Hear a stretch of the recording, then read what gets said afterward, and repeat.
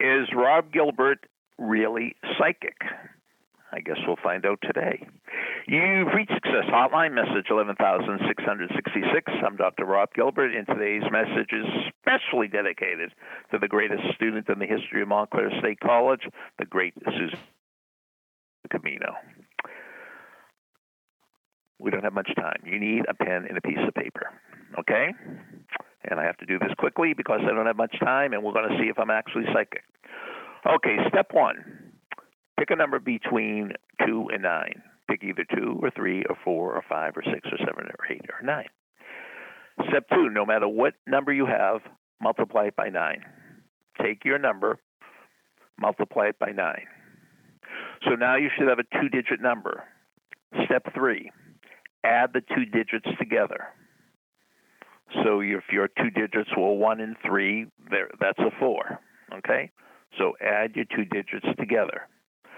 Step 4, whatever number you have, subtract 5 from it. So if your number is 8, subtract 5, that's a 3. If your number is 9, subtract 5, that's a 4. Now we have to convert your number into a letter.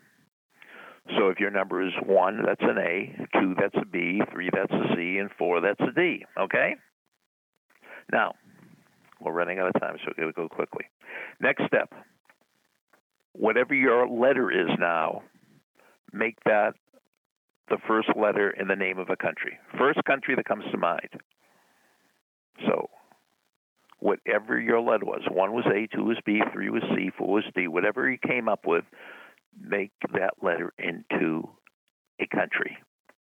Now take your country and take the second letter in the spelling of the country and make that into an animal.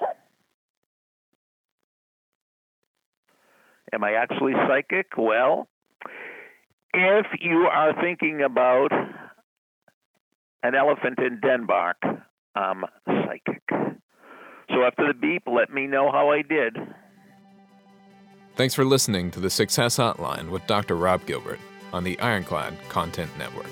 You can email Dr. Gilbert at sendmeastory@aol.com.